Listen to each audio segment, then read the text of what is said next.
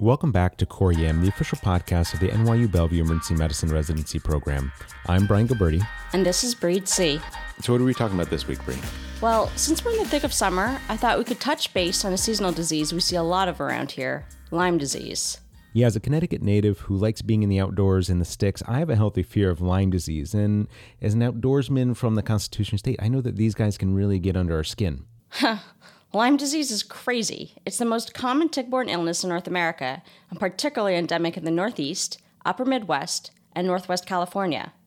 It's relevant right now because we see 80 to 90% of cases during the summer months. Yeah, the sneaky Borrelia burgdorferi spirochete has quite a transmission system. So the Ixodes scapularis, or the deer tick, has a 3-stage life cycle requiring 1 blood meal per stage. It first feeds on an infected wild animal, then finds a human to latch onto.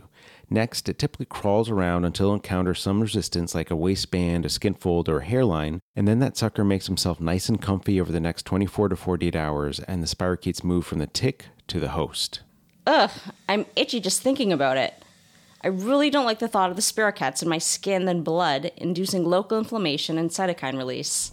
Yeah, it's pretty gross. I think most people who live in one of these areas are aware of the classic erythema migrans rash, which is an annular bullseye lesion seen in about 90% of patients with Lyme disease.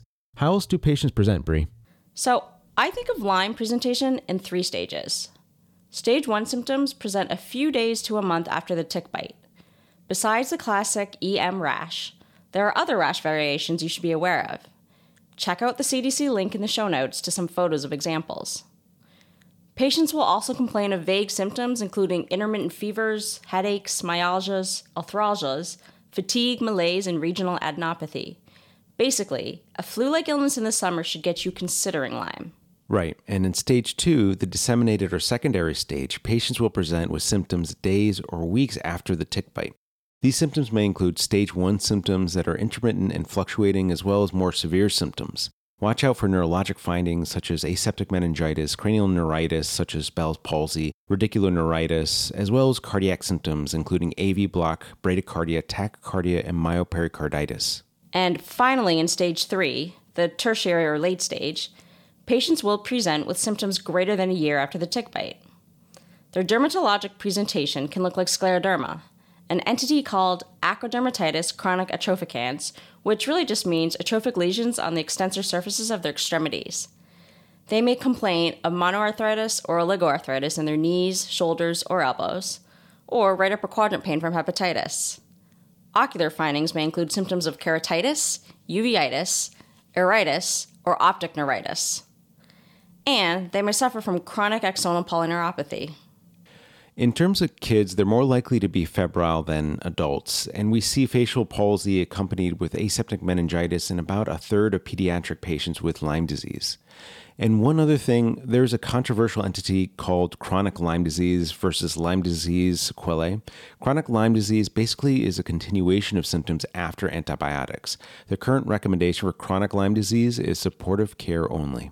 Okay, got the 3 stages of symptoms down. What kind of history and physical exam clues tip you off in the ED, Brian? Besides asking about travel or living in endemic areas, think Maine to Virginia, Wisconsin, Minnesota, or Northwest California.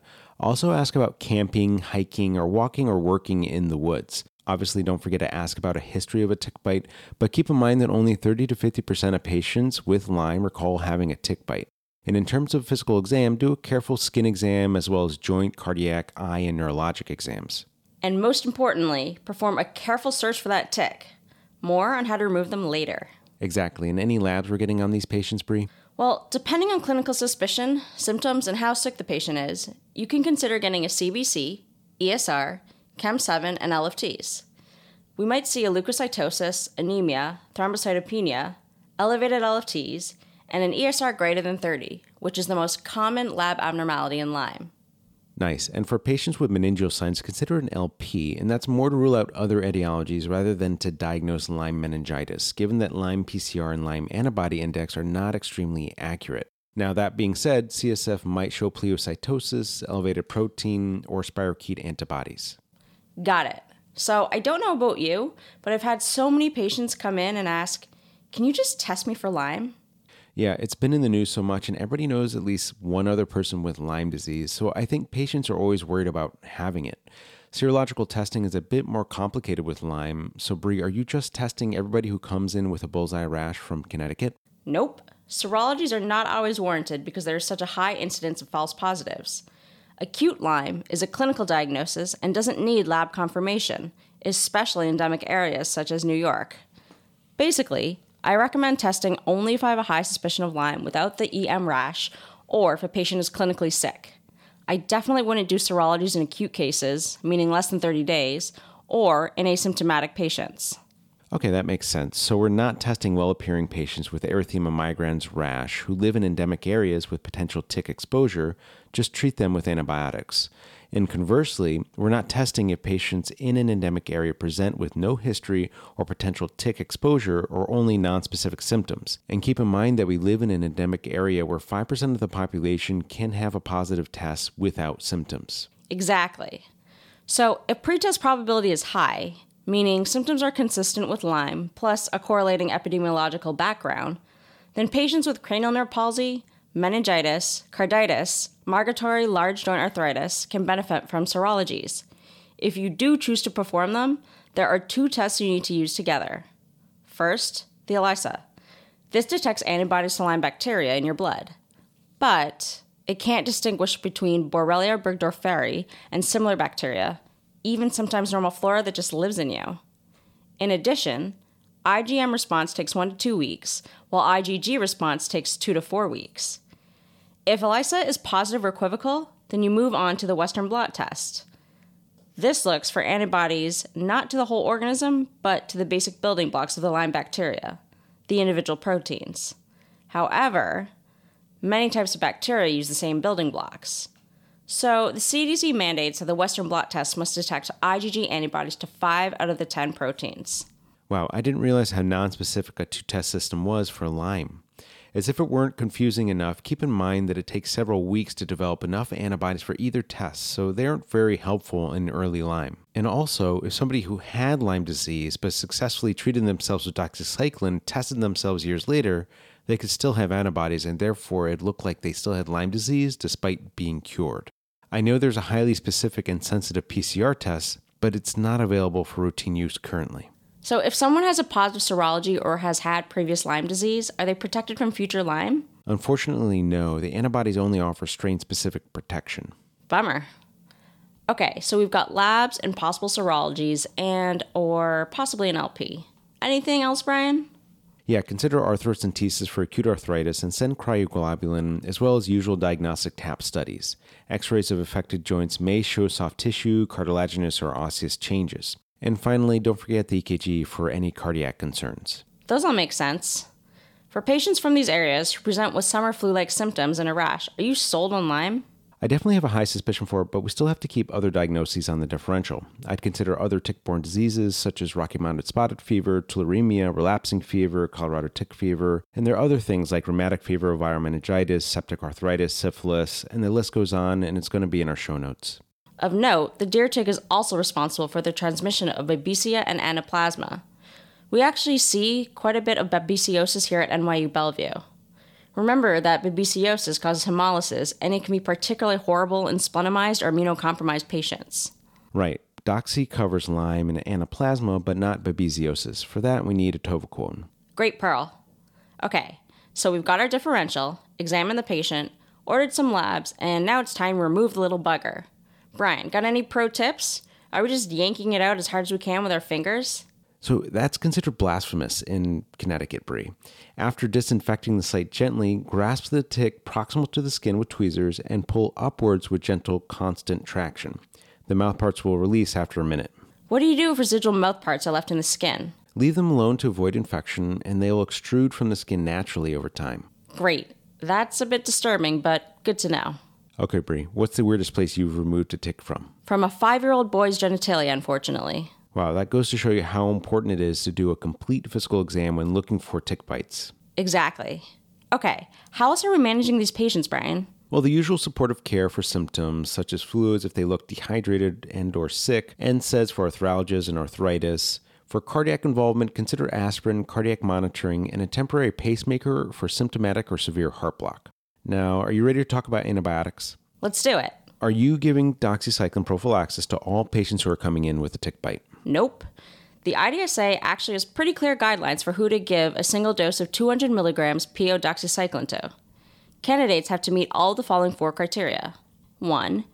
The deer tick has been attached for 36 hours or more. 2. Doxycycline prophylaxis can be provided within 72 hours of tick removal. 3. The local rate of Borrelia infection in ticks exceeds 20%. And 4. Doxycycline is appropriate, meaning that the patient is older than 8 years old and is not pregnant or allergic. Doxy is the drug of choice, given it has the best bioavailability and CNS penetration.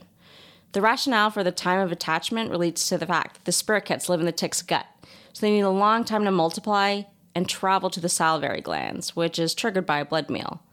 They then need to overcome the gland, which only a few do, and finally reach the patient's skin. Yeah, we don't want to give doxy to everybody because patients often develop adverse effects such as nausea and vomiting, among others. And also we want to avoid antibiotic resistance by practicing thoughtful antibiotic stewardship. Now, that being said, a 2001 study gave 200 milligrams of doxy or placebo to patients presenting within 72 hours of deer tick removal. 1 of 235 people in the doxy group developed erythema migrans, versus 8 of 247 in the placebo group, giving us a treatment efficacy of 87%. So a reasonable alternative strategy would be to monitor for the EM rash or other signs of infection, then initiate treatment as necessary. I'd be okay with this given the great outcomes in patients who are treated early on in the disease. Okay, I feel good about doxycycline prophylaxis. How about the patients in whom you have a high clinical suspicion of Lyme disease and want to treat? So before going to the actual drugs, I think it's important for us to remember to convey to our patients that antibiotics can speed the resolution of arthritis and cardiac conduction delays, but not necessarily the facial palsies. Exactly. Facial palsies usually improve over the course of time, but patients can be frustrated by how slow the progress is. So for patients with stage 1 Lyme, our first line should still be doxycycline, unless the patient is under 8, allergic, or is pregnant. We're doing 100 milligrams PO BID times 3 weeks. Other oral meds you can choose are amoxicillin, cefuroxime, or zithromycin. In terms of dispo, you can likely discharge these patients home with close follow-up. Now, stage 2 treatment is a little challenging because you have to decide whether to treat with oral or IV antibiotics. Obviously, if a patient is sick, you're going to be doing IV antibiotics. But you can do oral antibiotics for isolated Bell's palsy or mild symptoms. Again, choose doxycycline or consider amoxicillin with probenecid, which is added given the duration of amoxicillin is 30 days.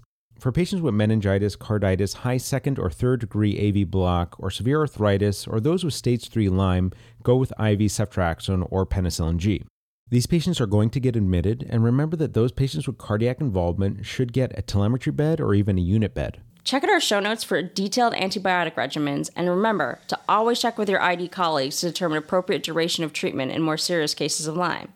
Definitely. When I discharge these guys, I give them some tips on how to prevent future Lyme, such as wearing long pants and shirts, wearing light-colored clothing so you can see ticks better, DEET spray, and even putting permethrin on clothing are some tricks. Okay, what do you tell patients who ask you about a Lyme vaccine or how contagious is Lyme really? I emphasize that there is no person-to-person transmission, and the only vaccine available currently is for dogs. The human vaccine was withdrawn in 2002 due to low sales. Nice. Ready for some take-home points? Yeah, hit it. Okay, consider Lyme in endemic areas, and note that it even exists in Northern Europe and Eastern Asia as well. Remember that other tick-borne diseases, such as babesiosis and anaplasmosis, occur simultaneously in endemic areas. 2. There are 3 stages of Lyme disease, each with their own symptoms and treatments. 3. The exam is critical, and remember to look everywhere for a tick. Use gentle traction to remove. 4. Workup can include labs, x-rays, LP, EKG, and serologies for a particular population. However, there's a high rate of false positive results of serological testing and is particularly insensitive in early disease, so be judicious in terms of who you test. Serologies will be negative in acute Lyme. And 5. Check out the IDSA criteria before giving doxycycline prophylaxis. As for treatment for Lyme, choose PO for less severe cases and IV antibiotics plus admission for more severe cases. And of course, provide supportive care for carditis, meningitis, etc. Nice. That's all for this episode. Continue to follow us on Twitter at core_EM and visit us on our site, coreem.net. Until the next one, this is Brian and Bree signing off.